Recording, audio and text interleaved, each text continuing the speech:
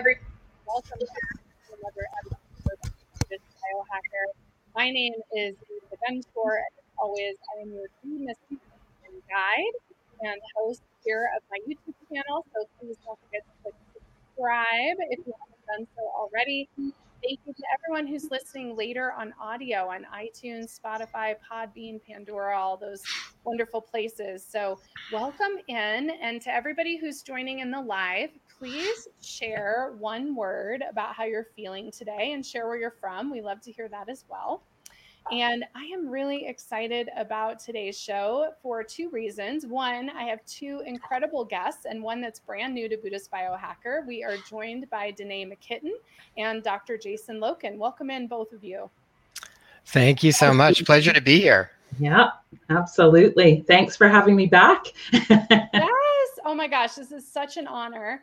And the second reason I am excited is because of the topic today, which is about living in vitality. And I want to open this up to both of you with a little anecdote from my life. So in 2011, I had a health crisis and found out I had 3 major parasites that were attacking my liver and the frontal lobe of my brain. And they were causing neurological issues as well as many other issues.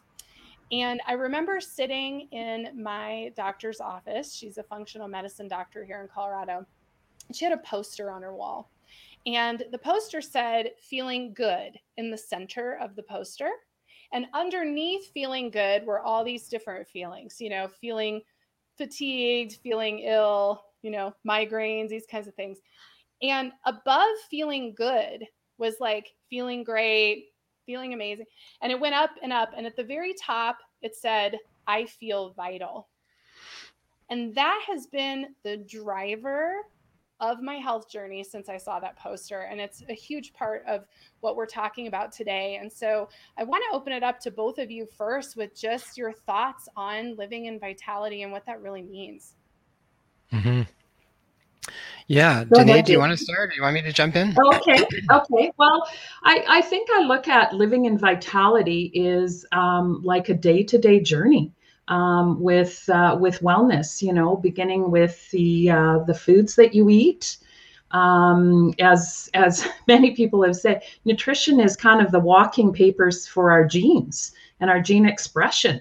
So nutrition is a vital part, and it's one that's terribly underserved in the medical community, and yet needs to be a priority. And then all the other things that go along with that, adequate sleep, regular exercise, all those things that, when people come into crisis, often they're off to their doctor's office to, get a quick fix.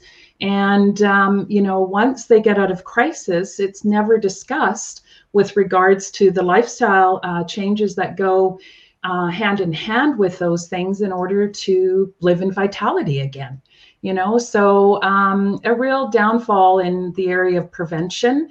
I've been in healthcare for over, close to 40 years. And, my focus has always been prevention. And that's one of the areas that's still underserved, in my opinion. Mm-hmm. Yeah, I think when I think about vitality, I think what's important to remember is that vitality is actually our inherent natural organic state. We are supposed to be living in vitality. So to me, the question then comes to what is actually getting in the way of our ability to access that innate vitality that is inherent in our bodies. Then that takes us on the road of trying to figure out those different things. Even to kind of say, okay, here's good, and then the different ranges and up to vitality. I understand that. And I think part of the problem is that most people don't even know what it feels like to be in a really profound state of vitality. Or I would invite people to go back and ask themselves when they last experienced that and what that actually felt like in their body again. One of the problems that I think happens with how we get in troubles with this, or we don't know what to connect to with it, is people don't even have a benchmark for it anymore. Most people live at a certain state of wellness day in and day out that is what would be considered familiar. It's like, I think what we are familiar with, we eventually term as being normal. And there's a big difference between normal and then I would say vitality, which I would say would be like optimal wellness. So sometimes people have lived in a certain state for a period of time that they don't even know what that even means, right? So sometimes you have to get them to a point where they can experience it in their body. And then once they experience it, then they know what had to get removed to get into that spot in the beginning, right at that point in time. What is it now? They know what it actually feels like. Yeah, I agree with both of you. And what you're talking about, Jason, is that was my journey. It's so easy to habituate to a certain way of living. And what I discovered was I was sort of putting up with stuff because I thought, oh, well, that's just how my body is. I just have this rash, or I just have this reaction, or I just have this issue. And it was an astounding journey for me to discover that actually I don't need to experience any of that. That all can go away. And I'm not an insomniac. I actually do get wonderful sleep, and I actually have all this great energy. And I think that that's how do we see that we're not in vitality? Because I think it's so easy to become unconscious to it and not even recognize, like you're saying, we don't even know we're not vital. We just think this is kind of how our life is. So how do we even begin to see it in the first place? I think it's really important to tune in and listen to our bodies. Our bodies are constantly giving us messages. And we get so busy with that outside of ourselves that we forget to focus within, because within is where the healing begins. And those are the messages, subtly. They always begin subtly, and then all of a sudden you get the hammer over the head and you're in crisis. But, I think we've been given that God-given innate ability to be able to know. We're just, we're not as tuned in to those subtle signs that we should be. And that's, I think, the challenge, where it begins. Looking at those subtleties. Yeah, and you said a key thing there about tuning back in.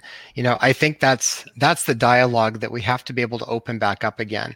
In many ways, I think we have been conditioned from early on to actually not really pay attention to what our body's innate wisdom is and what our body's actually telling us. So, and vitality, when we think about it, it's not just physical. So we might think about a physical symptom that we've got, and maybe we're too low in vitamin D, or we don't have enough this or that, or all these different things, or adrenals get affected. Like those are all very real things that need to be worked with. But again, I would be going beyond that to look at all the different layers. You said something really important, Lisa. You said, what are we willing to put up with, right? How much stuff can I put up with?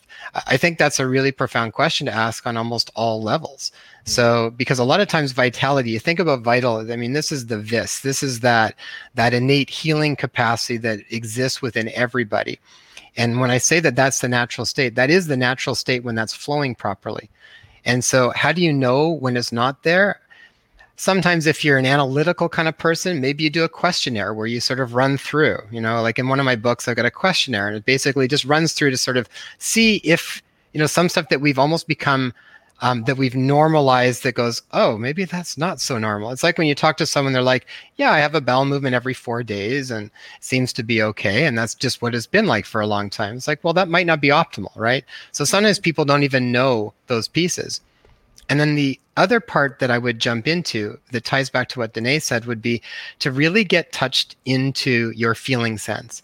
So what are you feeling? Be aware of when you feel anxious. Be aware of when you feel constricted in the body, or when something feels tight, when something just feels off. Like really pay attention to those things. And then from that point, then you have to sort of eventually decide when do you want to make a different action around it because it's not serving you anymore. But those types of things will constantly be shutting down those channels to allow that innate healing capacity to flow through the body. Mm-hmm. Well, and both of you are touching on, it's that mindfulness practice with the body, right? And I talk about it in my book. I love the questionnaire, and what I talk about is just put your hands on your body and feel it. How many times have we gotten a bruise or a cut, and we have no idea where it came from. And that goes back to this unconsciousness to our physical bodies on the planet. We're always so overstimulated and going and going. And so coming back to that mindful state and really asking yourself, like, how does my body actually feel? You know, what's going on inside of it? What are some of you guys' favorite tools to do that? What are some of the things you might do with yourself or your patients or clients? Go ahead, Jason. I think probably one of my favorite ones, especially right now, when you've got the opportunity to, is to get out in nature. That I always find that clears everything. Mm-hmm. I mean, nature is such, I mean, I feel like everything needs to get back more to kind of natural rules, and the way that the world works according to nature, I think was helpful for everybody. But just getting out in nature itself is profound. I mean, nature's beauty by itself actually calms the brain down. You get out of that sort of almost, I mean, a lot of what creates I think that, you know, fatigues people, especially when people are on, say, a computer device a lot. Not that we don't have to have that stuff done at certain times, but if they're on for a long time, a lot of the mental fatigues comes from trying to filter out the information that we don't actually need. It's a lot of that, a lot of brain capacity going, trying to filter things out. When you're at nature, there's nothing that needs to be filtered out. So it almost gets a real break, and everything just starts to settle back down. And when that nervous system settles down, then we're in the actual proper state to be able to tune back in more coherently, right? Our heart, our brain start to communicate more naturally in nature. We are able to connect more to that inner authority and be less susceptible to what's coming from the outside.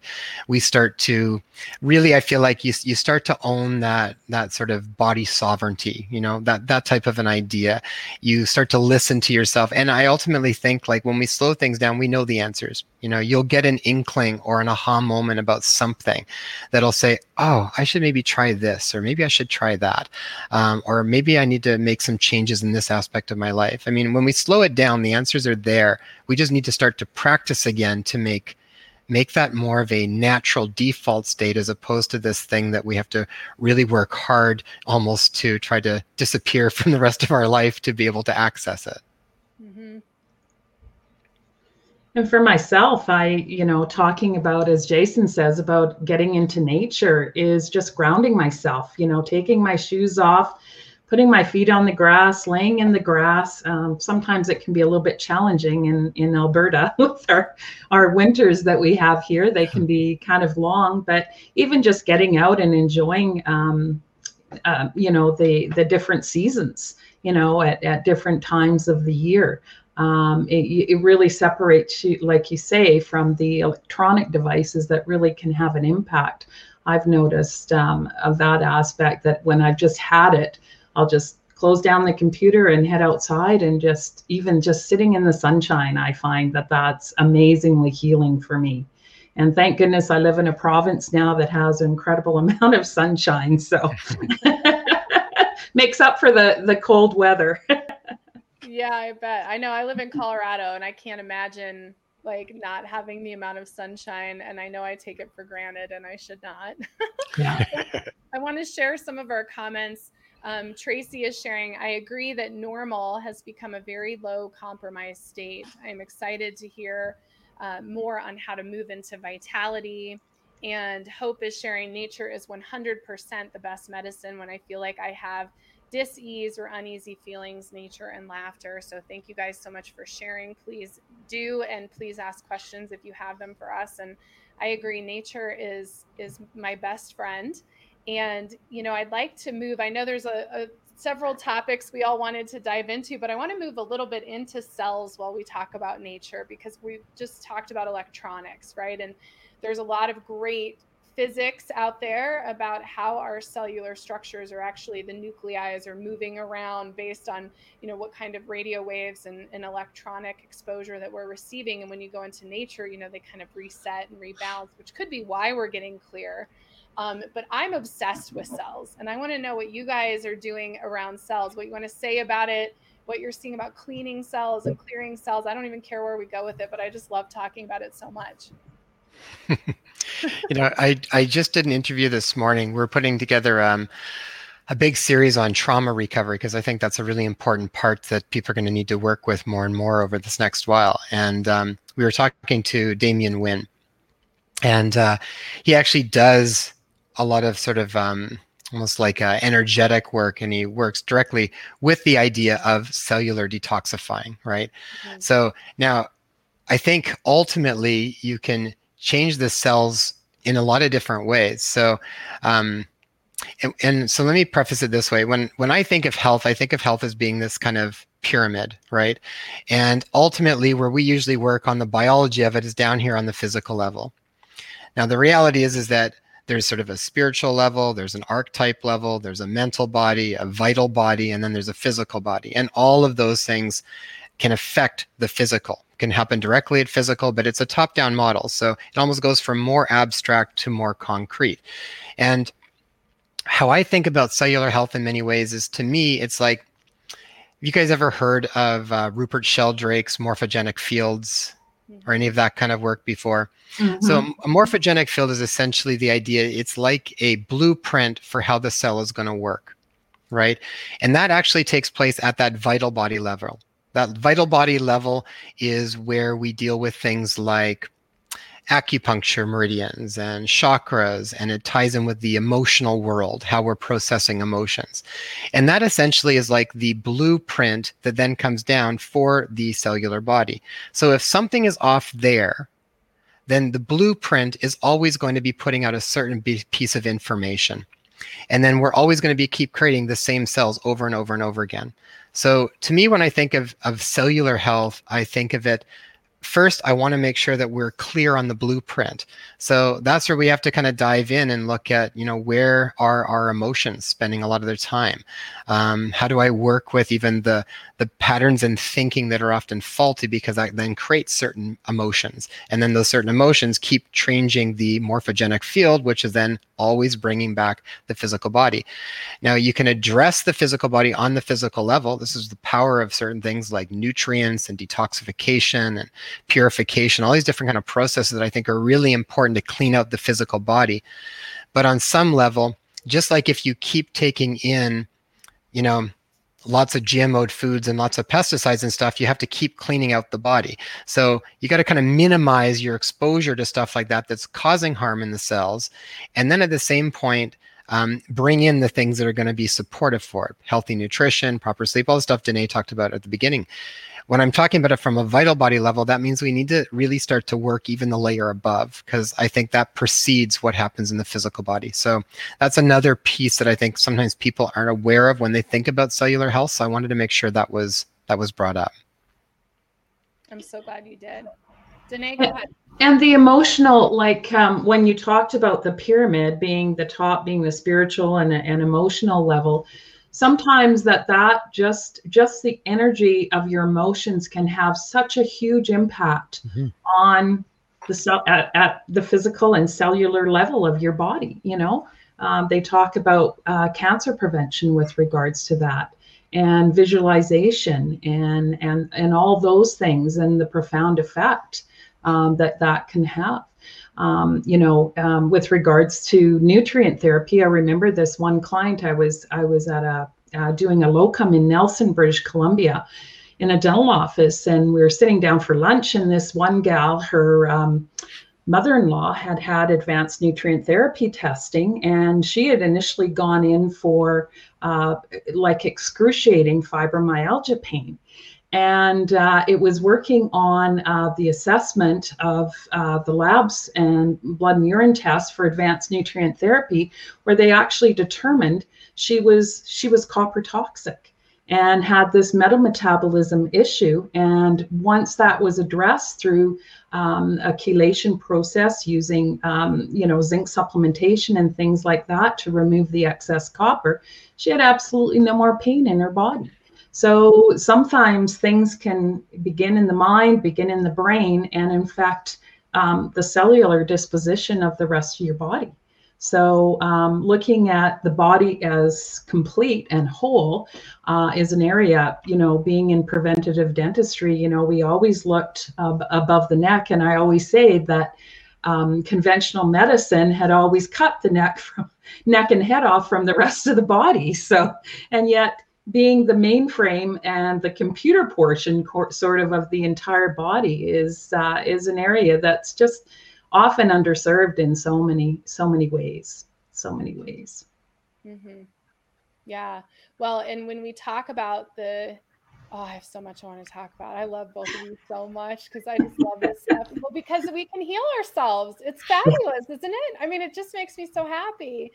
But, you know, when you talk about that vital body, so in my shamanic practice, I work a lot with the luminous light body, which I think I'm intuiting is probably similar. Yeah. And what I'm fascinated by is this idea, you know, when we see those imprints, we see those blueprints, or for me, it's more of these matrices around the cellular structures. Those blueprints are in direct correlation with our genome analysis and with what's happening in our structures that's manifesting a lot of these symptoms, a lot of these things. So how do you dive in? You know, it's one thing to go in energetically, but how do you dive into that vital body? Like, where do we begin? Well, when you're thinking about the vital body, so this is where you start to look at different ways of assessing, and you can assess things at a different layer, right? So depending on where you're wanting to get information, and ultimately they do coincide. And the more you start to work between the different bodies, you can see where the information correlates.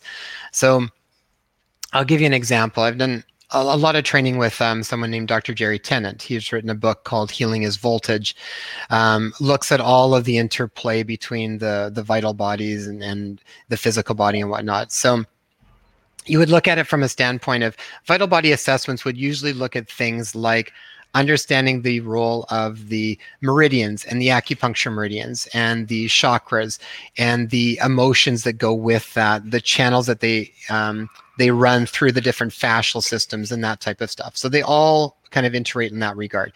And you can actually assess them using certain equipment to look at voltage within the different meridians that all relate with different emotions and different symptoms that go on it. Like if the liver meridian is stagnant or not, or low voltage, then there's going to be certain symptoms that are going to be inherent within a problem within that system. So you can definitely look at that. You can also, by doing an intake, just by doing a clear intake and learning about the person's history, understanding where they've had different physical symptoms and where they've had different big stressors on their system, whether physical stressors or mental emotional stressors, those are all tied into that vital body. Then what's interesting is then, like you had said, when you then do sort of physical assessments, you often see overlap around stuff. So then I can see, okay, well, someone's been dealing with this or this or this in the vital body, or there's lots of anxiety and they can't sleep and there's whatever. Then you start to see functional assessments and you can see where they mirrors what you're seeing. And then that gives you a place to also address the physical body with right away, because bottom line is that whether it starts up here or starts down here, it still eventually affects the biology of the body. You know, if you have a thought and you're sitting in resentment for years, that's going to create certain neurochemistry that's going to have a very real biological effect on your body. So then you can address the physical level of it, but at the same point, you usually need to still address the other layers of it. And I mean, the one thing I've learned from doing this for over 20 years is that it is not separate. Like, they are all intimately connected. And ultimately, I think for real healing to occur, there needs to be an incorporation of the whole system, not just individual systems. But you can gain information at different ones to get an idea of maybe where you need to begin and how you're going to start to set up a bit of a treatment program for people. Danae, you want to add anything? Well, I was just total in agreement with that. You know, it's just, I mean, I learned everything from the mouth, you know, being in preventative dentistry. People thought I was psychic when I would tell them that they had this issue or that issue. And I'm like, oh, I think you need to go see your doctor about this issue. And because it showed in the mouth, one of the first areas where there's massive cell turnover, you know, it happens within a couple weeks of time. So things that would happen in the mouth were a reflection or a mirror image of exactly what would be going on in the body. I remember this one client drastically. It was just incredible. I'd seen her for a recall preventive dental appointment, and she then came and saw me 6 months later. She had had so much stress in her life and everything that was going around her personally, that she completely blew out the alveolar bone around her molars. So the jawbone was completely gone around her molars in less than a 6-month period. And it was later diagnosed that she had diabetes. But we first picked it up in the dental office, and it was just unbelievable, the autoimmune attack on her own body. So things show up sometimes very subtly, and hormone imbalances and things like that you can see, and often they're reflected in the mouth. One of the is the orifice to the opening of the body, so you often see those sorts of things quite subtly at first, and then they just become full blown when they're not paid attention to. Yeah. Even on top of that, Danae, are tied in with that. It's like when you're talking about the mouth, it's so true. You'll often see first signs of a lot of stuff in the mouth. And what a lot of people might not recognize too is that all the different teeth are related to different meridians as well in the body. So it's like when you even see problems in certain teeth, they tie into the rest of the information that's tied in with that meridian. So, if it's a canine and it's tied with the liver gallbladder meridian, then you have to kind of go in a little deeper to try and understand then, okay, well, what else is going on with that? How do we support that? It could be a physical thing that's going on. It could be tied with holding on to resentment and anger and rage and stuff like that. I mean, it's the body is so interconnected. I still find it such a beautiful process because it's always, and it keeps it always interesting, because it's sort of like you get to do this detective work trying to make sense of how the body is all interconnected, and all this information is just always fun to figure out what's going on. Yeah. Yeah. Well, and I'll throw in, as an Ayurveda practitioner, we read the tongue, and that tongue has a lot to say. And I have a mission with my own tongue, because I know what it's telling me. It's like, one day I will not have this crack in the center of my tongue. My liver is my Achilles heel. But it's amazing what you can see is starting to manifest in the body before it even shows up, when you look at the tongue and the discoloration, or what's happening with swelling and different things like that. So I agree, there's a lot that comes from the mouth. And it's interesting you bring this up, because that was exactly how I got parasites, was through a periodontal issue in my mouth. Mm-hmm. I hadn't addressed because I thought it was no big deal. And sure enough, this whole thing attacked my system, and I had to go through this whole process that was very engaged with the mouth. So it's kind of funny we're talking about it here, because that is how it all began. I want to share, thank you, D. Mark, who's sharing, said alternative holistic energy work is amazing. There are many things that can assist, like crystal healing and color therapy. And I want to talk about, just to add on to this conversation, is there's this really beautiful kind of spiral that happens with our health, where as you address the energetic, the physical starts to change. And as you address the physical, the energetic starts to change. And it always works in partnership. So with my own patients, we do a lot of self-inquiry practice, really looking at why, where are these emotions coming from that are creating the experience? And it seems like that's when the physical, the testing, and the information starts to appear, is when you start to do the inner work, and vice versa. When you receive data, sometimes that's when the inner work starts to appear. How do you guys work with your patients in this way? Like, what are some of the things that you do, or what do you want to share about that? One of the things I check out first, well, and even when we're talking about the inner work and shadow work and some of these different things that we usually have to do, and I mean, most of us have some degree of trauma that's trapped in the body. Literally, it gets kind of stuck in the body, even from a neurochemical perspective. These things, literally, the metabolites of emotion literally get stored within the body itself. I remember Candace Pert saying that the subconscious mind is actually the physical body, because we feel these, they're all over the place. But sometimes to do the work, is even too difficult right off the bat because the person is so fatigued and burnt out and has no energy. So I understand where sometimes you have to kind of figure out where you are in the overall health spectrum. And sometimes I often start by doing a more of a comprehensive overall look. And someone earlier we talked about normal, right? And this sort of idea of normal. I talk a lot about how normal is not optimal. And so I'll often start by doing a bit of a panoramic to look at some of the physical stuff to see, like, where are you just physically? So we look at, key nutrients, key minerals, things that are big players, because a lot of these different nutrients that we talk about, essentially they are cofactors in the smooth running of hundreds, if not thousands, of different reactions that take place in the body, moment to moment all day long. So if those are out of balance, or even when you get into some of the advanced nutrient therapy, if you actually have big imbalances, that creates dramatic changes. And it almost makes it impossible for you to even then work on the mental, emotional stuff, because you're being literally driven so far into feeling a certain sensation. It's like sometimes telling someone to work with, say, anxiety when their physical body feels like they just drank 7 cups of coffee because they've got a big copper zinc imbalance, or they have a pyrrole disorder, or over-methylation or something like this that's causing their body to feel like this. I mean, I don't know about you. I did an experiment once when I was actually in medical school for naturopathic medicine. I wanted to understand how, if I just changed my physical world for a little bit, how was that going to affect the way that I thought and the way that I felt? And so, and I didn't drink coffee at the time. And so we actually went out for breakfast, and I had like probably about 6 cups of coffee. I wanted to see what would happen to my body. How would I react?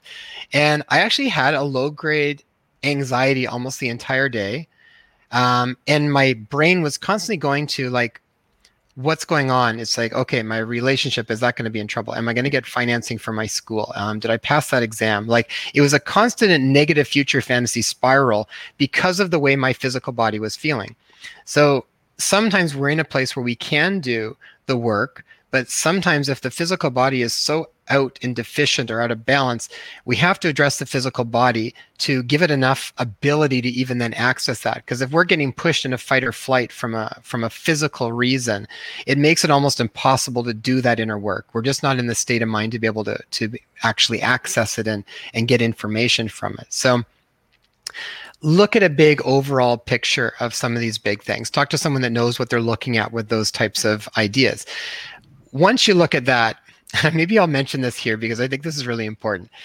When you see a conventional doctor, unless they're really more functional in their perspective, when they're looking at blood work, there's really 3 big problems that happen with most conventional blood work. One, when they tell you that they've checked everything, they did not check everything. Most of what it is it's a skeleton now of what it could be. So that's one. When they say everything's fine, you're healthy, even though you feel like shit, it's like, there's probably still something wrong, right? Mm-hmm. So first, they didn't check everything. Second, when they're checking blood work for you, they are looking for a pathology that is treatable by using a medication or a procedure. And there's nothing wrong with that, but it's very different than looking for functional imbalances, which is often at the root of most people's problems. So they didn't check everything first. There's a difference between looking for a pathology versus a functional imbalance. And then the last thing would be that there's a very big difference between what a normal reference range is for certain things and what an optimal healthy zone is for things. So you look at something like, say, ferritin, just storage iron. So you might be feeling totally fatigued and, pale and irritable and all sorts of things that be going on. And you get your blood work checked and they say, no, everything's fine. You're normal. Don't worry about it. So I'm giving iron as an example because it's such a big range. So iron could range anywhere between 12 to 300 depending on the lab. I mean, that's a big ball mark for normal, right? Where an optimal would really be, depending on the source, but I usually think at least over 40, probably somewhere between 40 to maybe 90 or 100 is like where you're really probably not having many troubles with that anymore. But if you're close to 12 or even at 13, you don't get flagged. So you're still considered normal. These are the kind of functional things that usually at some point need to get looked at and addressed. then you've got the energy to then do the other work. I mean, I don't know if anybody knows what it feels like to be totally fatigued or anemic, but I mean, you've got no energy to do anything. So to work on your stuff, it's hard enough to just get out of bed in the morning. So. Been there. Yeah. So that darn mental pause really puts you through sometimes some lots of turmoil. But at the same time, you know, like Jason, what you were saying about looking at the basic nutrient imbalances, and that's one thing that often you don't recognize that you have issues until you're in a stress crisis of some sort. And I mean, that's what happened to me when we talked about when I had my spiritual emergency or psychosis. You know, my brain just shut down. You know, I thought I was functioning and going through all this stuff, and all of a sudden, boom! It just, you know, put me flat on my butt. And it's not one of the things that conventional medicine looks at, you know, especially the overloads on certain nutrients. You know, those can be so much more harmful to an individual's health and well-being than being deficient in certain nutrients. And so it's really important. And that's where, you know, just getting the education out for people on advanced nutrient therapy, especially when it comes to brain health and mental wellness, you know, it's something that's not ever or not necessarily ever looked at by conventional medicine. And one of the integral parts of healing for mental health, in my opinion, just because I've walked my talk in going through that and seeing what, you know, the psychotropic medication did compared to the nutrients that I was deficient or I didn't have enough of. So yeah, so important, so important. And I mean, our like I said, our biochemistry is determined at conception and developing when our mother's womb, and you know, from birth. And our biochemistry is our biochemistry. And you know, if we're deficient in certain things at the beginning, it's too bad it wasn't like mainstream medicine to be able to test for those when we're young children, and perhaps from a preventive standpoint, that's the direction we need to go and work towards, to have this type of testing as mainstream, so that we know and can get individuals from the get-go on the proper nutrients. Yeah, I agree with both of you, and it would be an amazing thing if your yearly exams included, you know, basic vitamin and mineral testing. And I mean, my nervous system was overloaded and had neurological issues because of an issue I had with B6 because of my genetic structure. And so, just like you're saying, if you understand that, you know, and if you're really looking beyond those initial panels that you're talking about, Jason, I mean, that information is really critical. And we have some comments from the audience. Vicky is saying she had her cholesterol checked. First thing they mentioned was a pill to change it. She said no, and changed her diet and lowered it herself. And we have, like, this is the age-old question, and sorry, Danae, it cuts your head off because it's long. That's okay. How do we access this holistic treatment when insurance will not cover anything but traditional doctors and big PHARMA?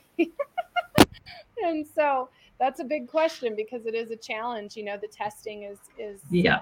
Is I can answer that one. You know, it just, you set your priorities where they need to be, instead of going out for that, you know, Starbucks coffee or whatever. You know, you just put your health fund towards other things. And you know, I was a single mom for most of the time that I experienced these issues, and I just tucked away a little bit of money here and there to be able to afford. But in the total picture of things, I don't think the testing is as expensive as some people think.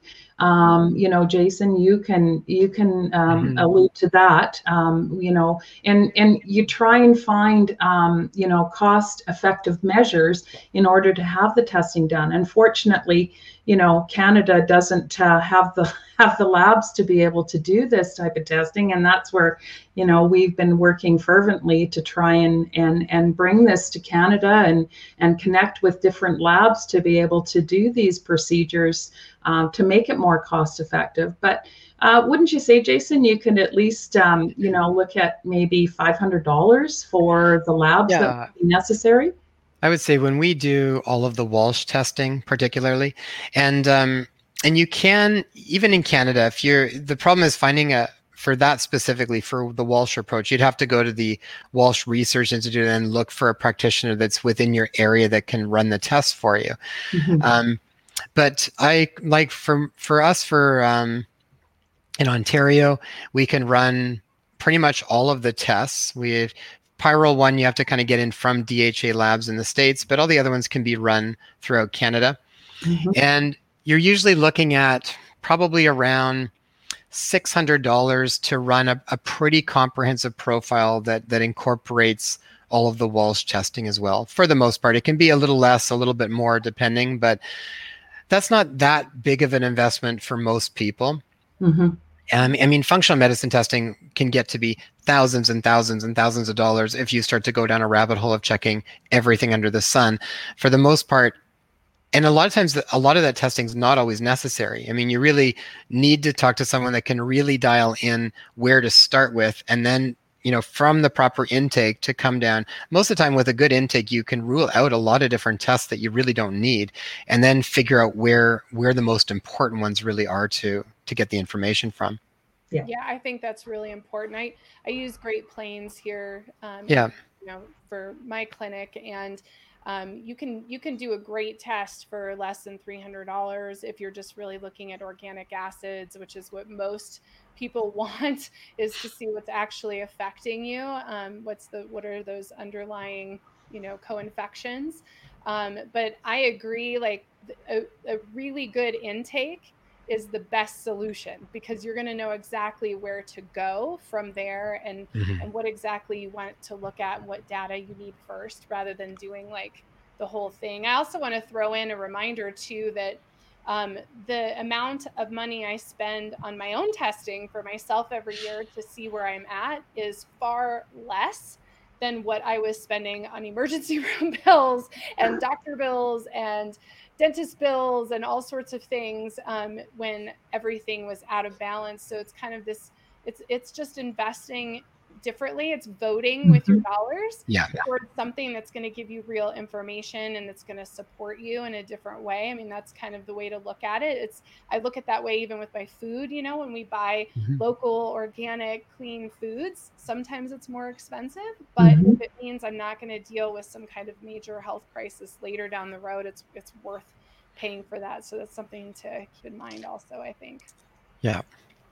Well, it's a good point too. I was listening to some work by Dr. Jacqueline Hobbs the other day, and she was talking about just the importance too of really being conscious of where you spend your time, how you spend your money, what you spend your money on. Like, all of that stuff is important. I mean, when you start to look at everything, biochemistry is a really important way to look at things. And then outside of biochemistry, I think we start to move to looking at frequency, vibration, resonance, light, sound. There's a lot of these different things that act in a certain frequency that we are affected to.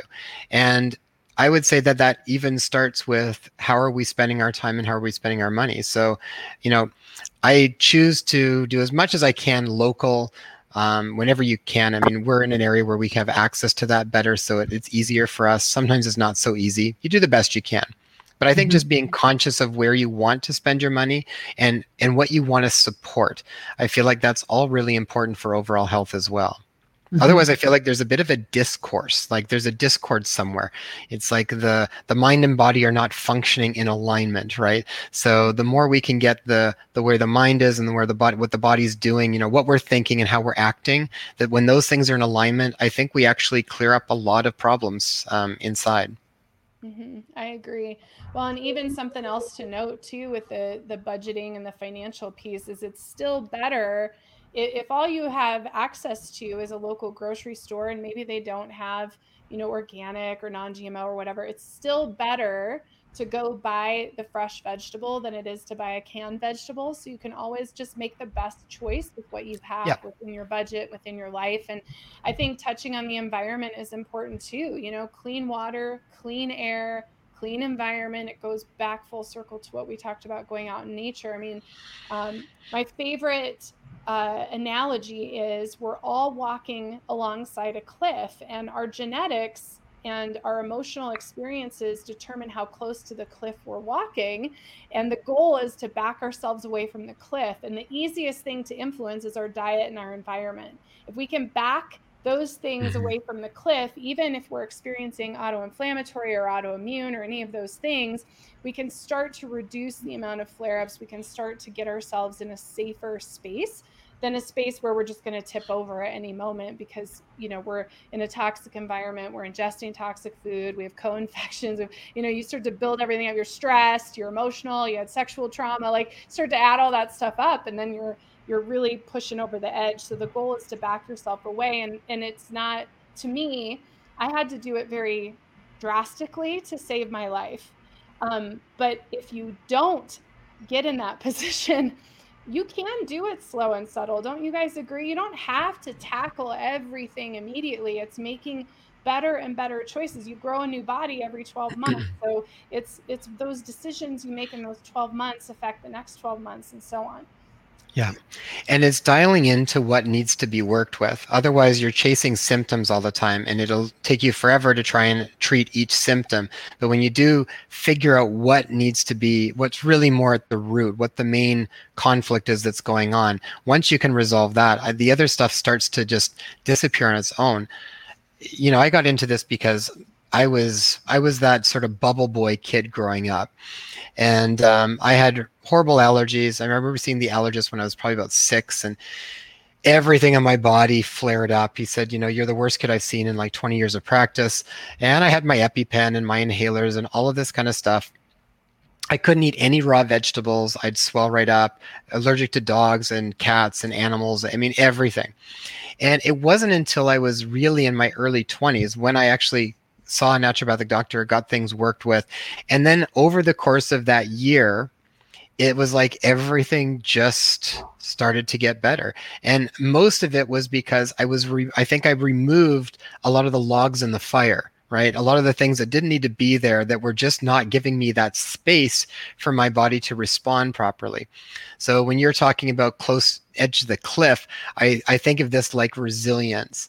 And how do we build more resilience so we're not pushed up at our threshold all the time, where the littlest thing pushes us over, or we're always over our threshold, and then we're always in this symptomatic episodes around stuff all the time. So when we start to build resilience, it's like you get rid of the logs in the fire, and all of a sudden you've got a lot more room. That's when I think you start to really are able to enjoy your life anymore. You know, life is not about living in your bubble and taking your bubble everywhere you go. You know, to me, it's like if I travel, I want to be able to enjoy local food. I want to be able to have certain experiences. So sometimes there's a period of time where we have to be pretty strict for a bit because we're so out of balance. We have to be strict for a period of time to get back into a state of balance where now we have some inherent buffer in our lives, you know, so you can do a little bit more.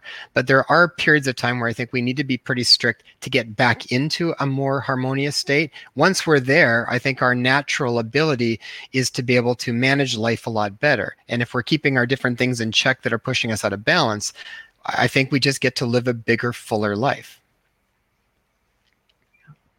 Well, it was interesting, you know, with the current circumstances that have gone on in 2020 and 2021. The area that I live in here in Airdrie has all these beautiful walking paths along the canals.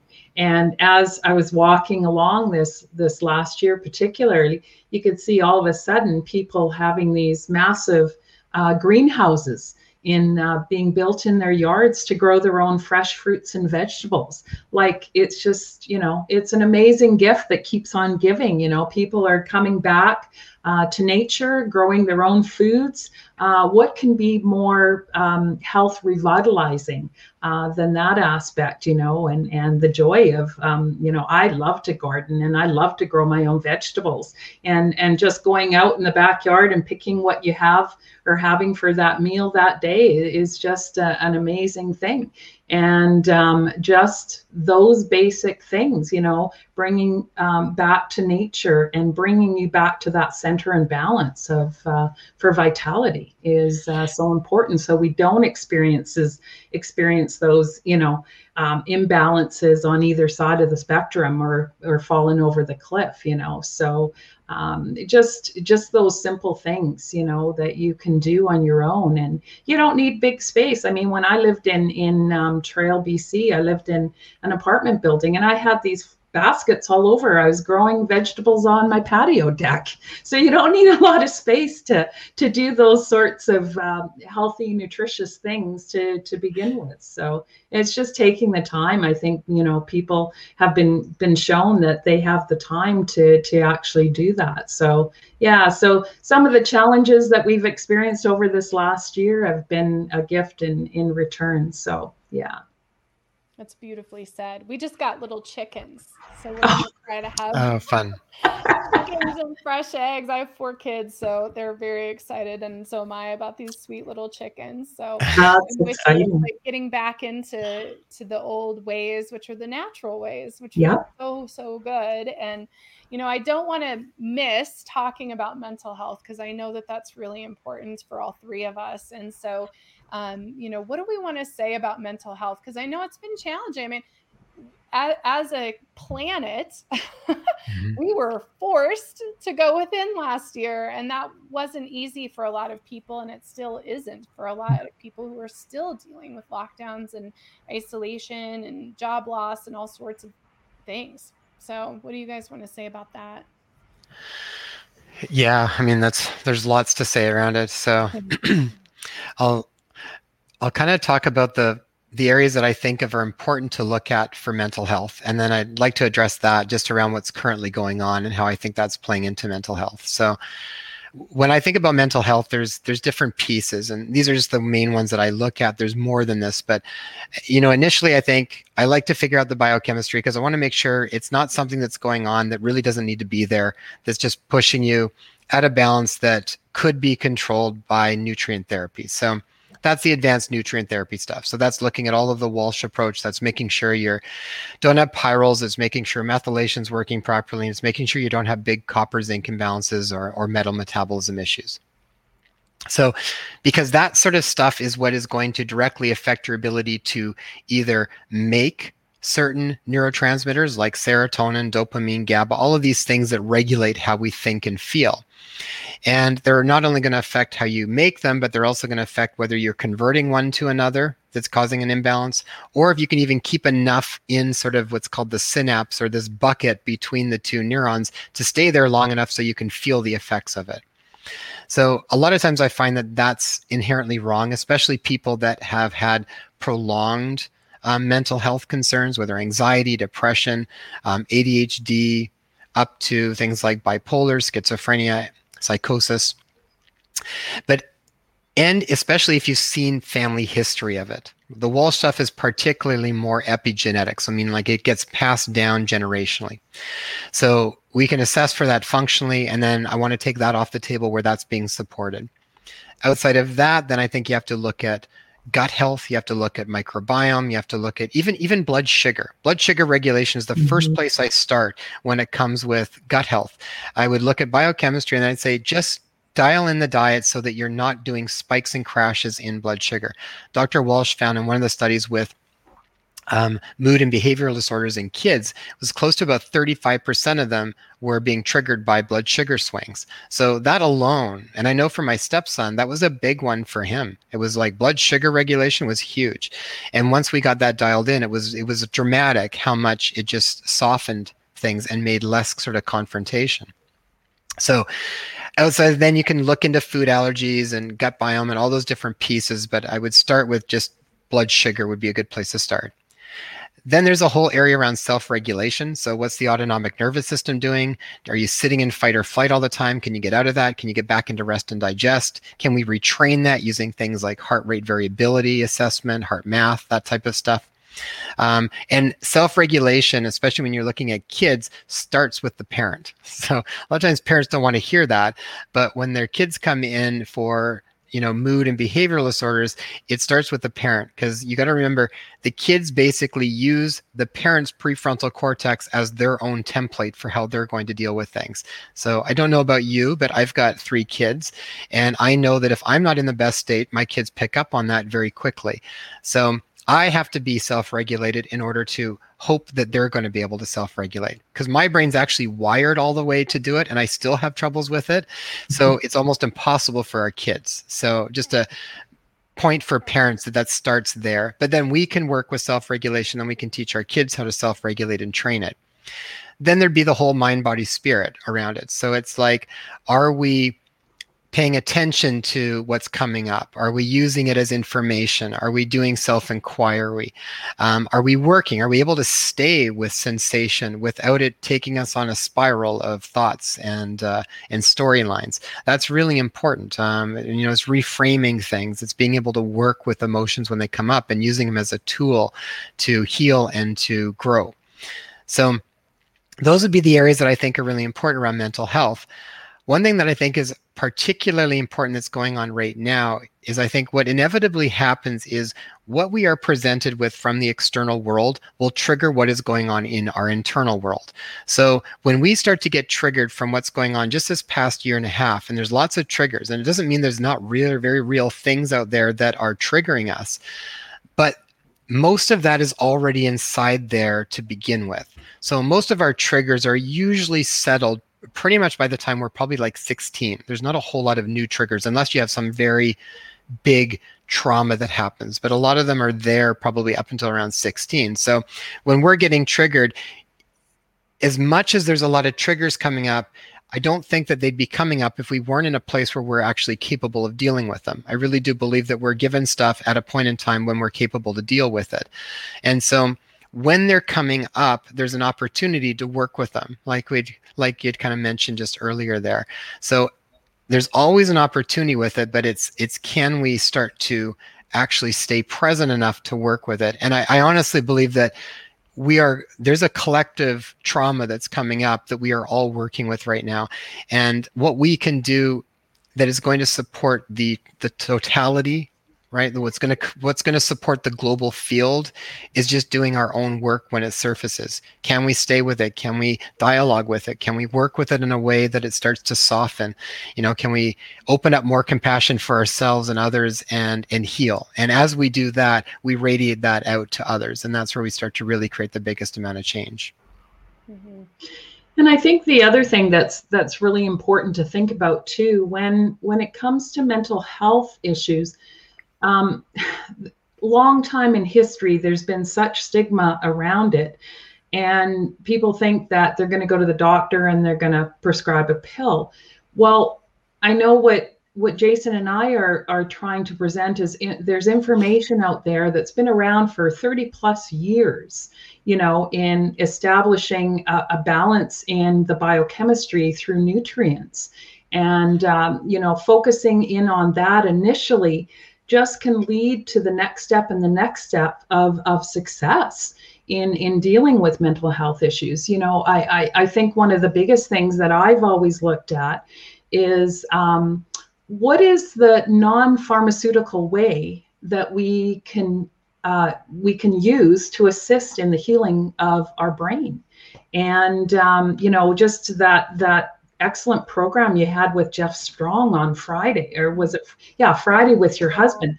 Oh my goodness. I didn't realize that he had a program that existed on the drumming and the effects of drumming on calming the brain and dealing with ADHD and depression and all those sorts of things. There's so many modalities out there. And that's one of the things as an educator I love to learn about, because the medicine, and the nutrient therapy is one part of the picture, but there's a whole cascade of things that also can be done non-pharmaceutically to assist in the healing of the brain and body, assisting in that energy healing and all those sorts of things. So I think that's just a real important aspect of the whole picture of healing when it comes to brain health and mental wellness. Absolutely. I'm not sure Lisa's frozen there. I think this is it's just going to be you and me now. Yeah.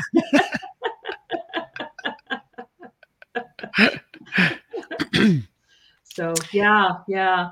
What has been your experience in dealing with individuals that have actually been tested? I know that the clientele that I had at my wellness center in British Columbia, phenomenal, the results of individuals just focusing on the advanced nutrient therapy as a first step of getting on to kind of that wellness model for healing. Individuals that were diagnosed with dementia. I had one client, she was a registered nurse, and at that time the consulting doctor wasn't actually taking individuals diagnosed with dementia, and so they had to fly down to Mensa Medical for assessment to get on a program. But it was amazing.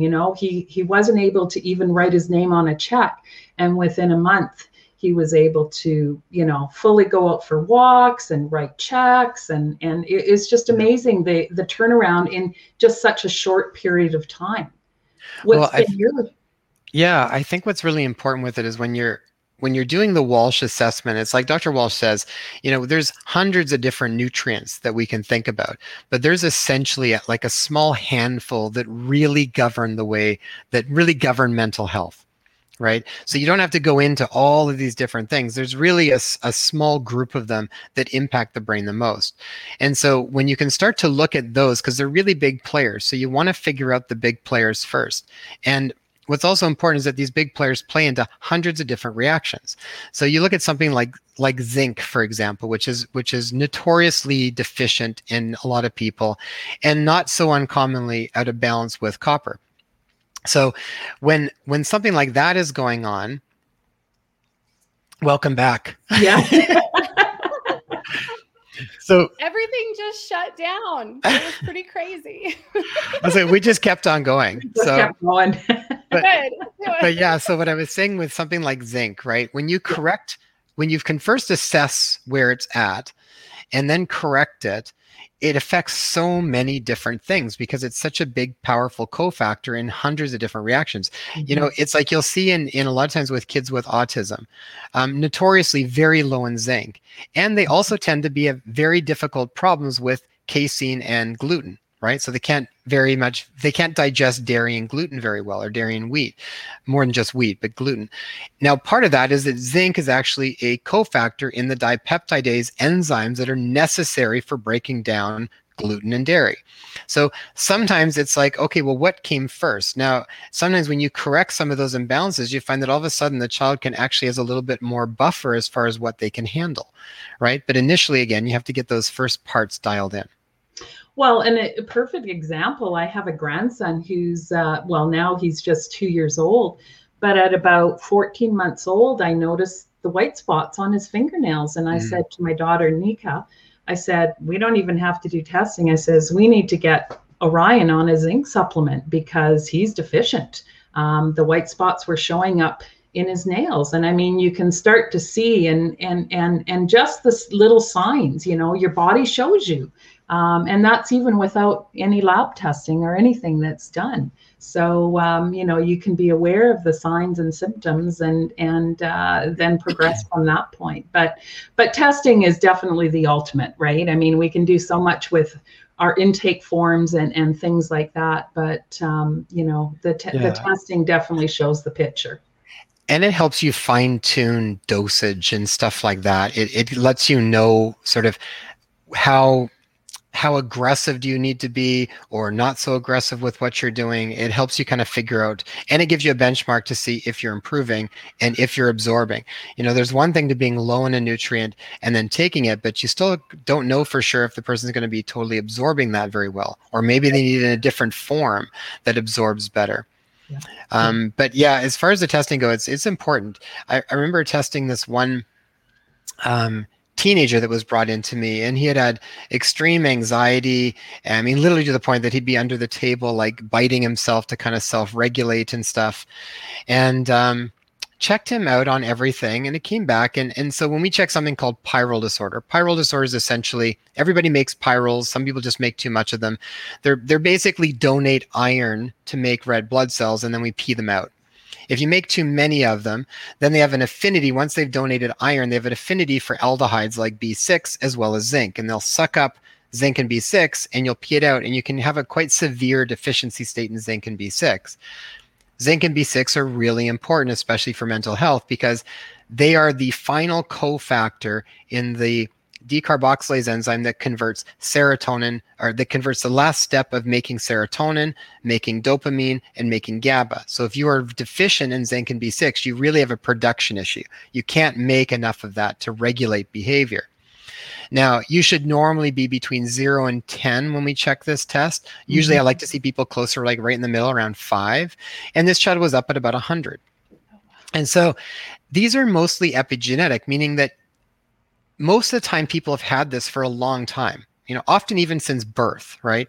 So epigenetic means that it's passed down, but it can be influenced through diet, lifestyle, and nutrition. So it's not like Huntington's disease where if you get it, sorry, you can't really change that. We can modify, and most of life is epigenetic. We can intervene. Nutrient therapy is one of the ways we can intervene. So for this child, and he was come in because he was diagnosed with ADHD. He had anxiety. He was going to be put on another medication for anxiety and stuff. And so they wanted to check it all out. And I was like, oh my gosh, like, this child has probably never known what it has ever felt like to feel calm inside his body. Mm-hmm. And the part that I really love about that too is then I can talk to him. I can say, look, it's like, this is not your fault. Because a lot of times they think it is. They think there's something wrong with them. Mm-hmm. And so when this stuff comes up, one of my favorite parts is explaining, it's like, of course you're going to feel like this in your body. You don't have the raw ingredients to feel the way that you think you should feel. But I'm really excited to see that you're going to start to know what it feels like to feel calm in your body again. Or probably for the first time. And then we're going to get to know what's really there and then what's not there. Well, and that's exactly what I have. I have a pyrrole disorder, and that inner angst and worry, I dealt with my whole life up until I was like 40 something years of age. And all of a sudden getting on the proper nutrients like the zincs and the B6 and the P5P, it was like within a week and a half, almost 2 weeks, I didn't have that inner tension or angst but I didn't know what it was like to be without it. I had lived that way, my whole life. I was in my 50s when I actually had the testing done. So, yeah. It's amazing how you compensate, like you say, and you put up with those things because you don't know any different often. And what a difference. Just that simple implementation of those basic nutrients made in my life with regards to that condition, the pyrrole condition that I have. So I'm the exact same, sister. Yeah. Exact same. And it's amazing how much I love zinc. Well, really, I was having panic attacks and, just all sorts of, I was like you. And it's funny when you talk about the epigenetic piece, my mom would describe, she said when she became pregnant with me, she started having panic attacks and all this anxiety. She said she didn't know what was going on. And I'm certain it had something to do with like my genetic makeup that was happening inside her body. And the beautiful thing, what both of you are talking about, and is what I love so much too, which is you can heal yourself. You don't have to accept things the way that they are. And I think, it's like a whole other show for us is, about being your own health advocate and not letting anyone tell you that you're crazy or tell you don't know what you're talking about or tell you it can't be fixed. Because what I've learned through my own direct experience is you can fix everything pretty much. I mean, really, the testing and the data, and I've had a genome analysis. Like the reason that I stepped into my Ayurveda practice and do functional Ayurveda with the testing is because I know that it works and I've lived it myself. I've been in that place where I was grabbing onto the corner of my couch thinking I was going to lose my mind and not being able to feel my legs and having all sorts of crazy neurological things. And, it was simply my body was out of balance. And yes, there's a spirit connection and a body connect or a mind connection. There's all those things too. But the beautiful thing about functional medicine and all of it is that you can actually learn how to take care of yourself, which is something that we don't really learn. We don't really learn how to eat properly or how to take care of our bodies because we're all such a unique blueprint. We're all so different. And so you really want to learn and educate yourself in who you are and how your body works, because that is the key to finding balance, I think. Mm-hmm. Well, I think your markers for it, I always think my wife and I will always talk, and it'll be, how am I feeling? And what is my life showing me? I think those are really simple markers to know if you're on track or not. So pay close attention to how you're feeling in all aspects of life. So how's your physical body feeling?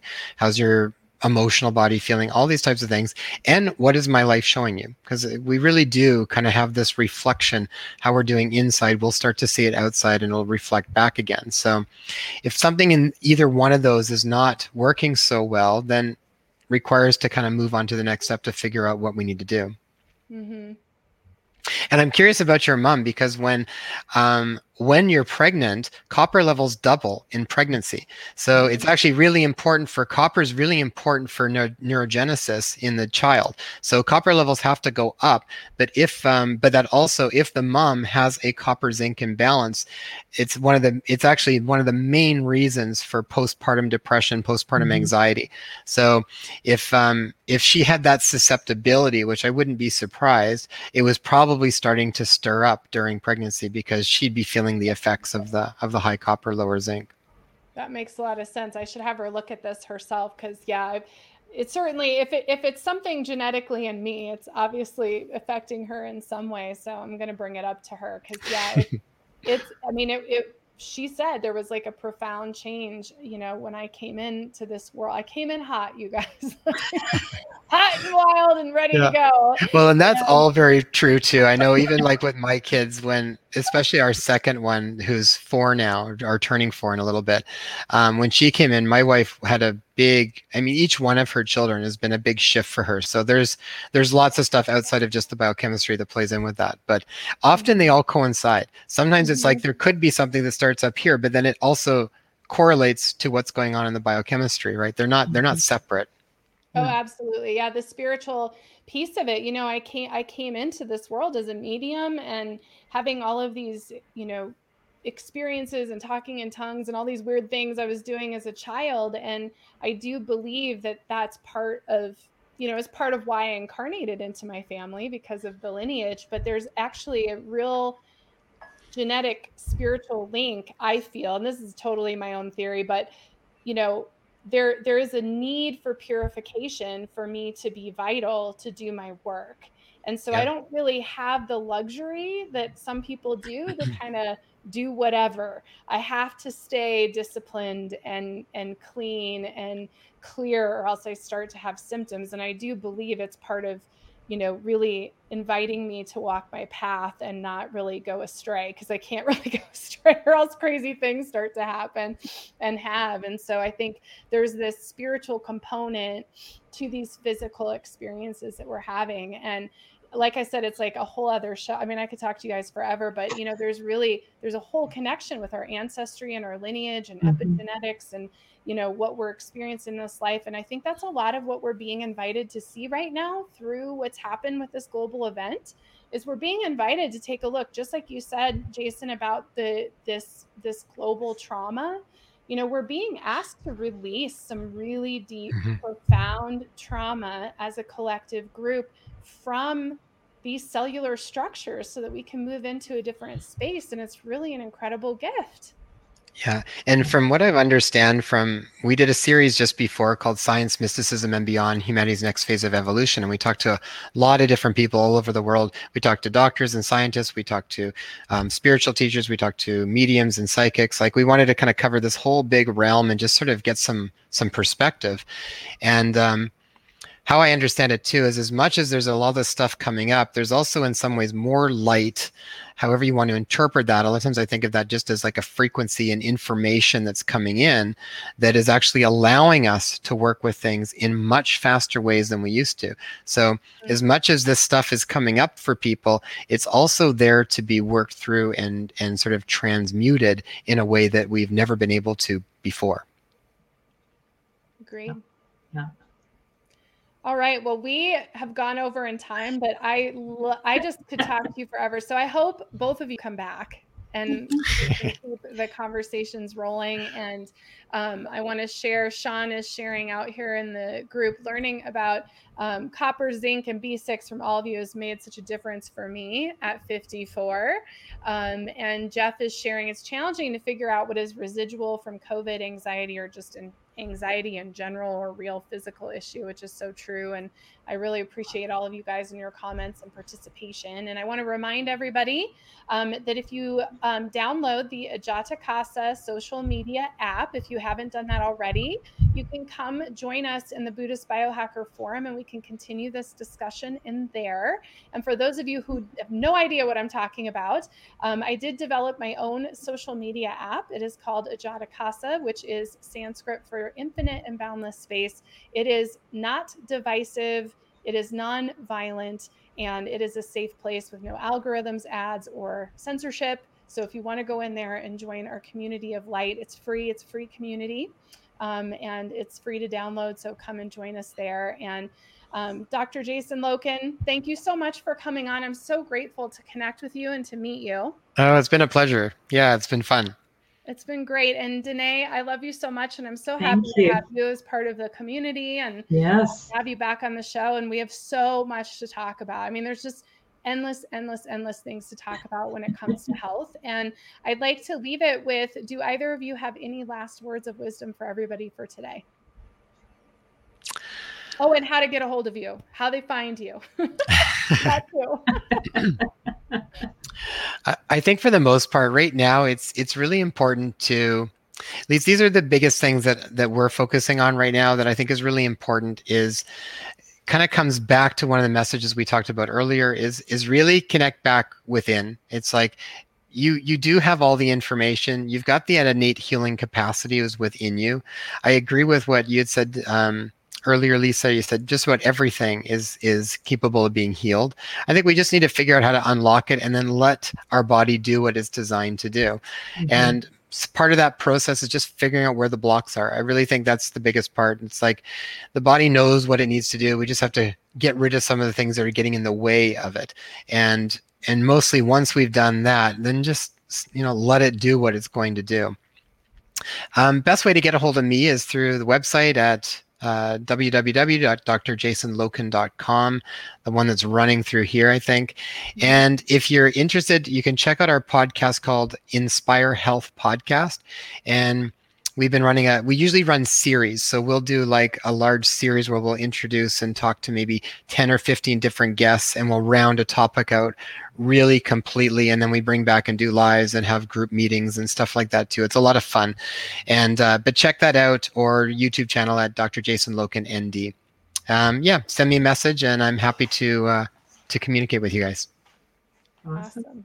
Danae. And I can be reached at dandelionhealing.com, dandelion, DANDILION. And I wanted to share with everyone again, because my website's so brand new, the 61st person that signs up will hold a draw for all the people that have signed up to our website to get Dr. Walsh's book, Nutrient Power. And right now we're running the Purple Ribbon campaign. It's Mental Health Awareness Month, the month of May. And in honor of my mom and the nonprofit that we set up, we're assisting individuals that to offset the cost of these labs and this integrative therapy through this nonprofit. And people can apply. Go to the website and get all the information. And then just reach out if you're needing assistance, because the medical aspect is the one important part of advanced nutrient therapy to get things working and in proper ways. And then I have a people that work with me through consultation. I have a 20-page ebook because I've walked these steps by myself and set up a program to assist those individuals that want to go through this type of program to get on their journey for healing in mental health and wellness. So yeah. Oh, Nice. well, thank you both so much for being a part of today. And a reminder to everybody that if you visit my website, lisamgunshore.com, and you go to Indigo Flow, you can download my free 33-page guide to natural detox and intuitive diet. So that is available to all of you as well. And thank you again. And thank you for everybody who's participated today. We've had such a great audience. So thank you guys so much. Thanks. Wonderful. Thanks, guys. Bye.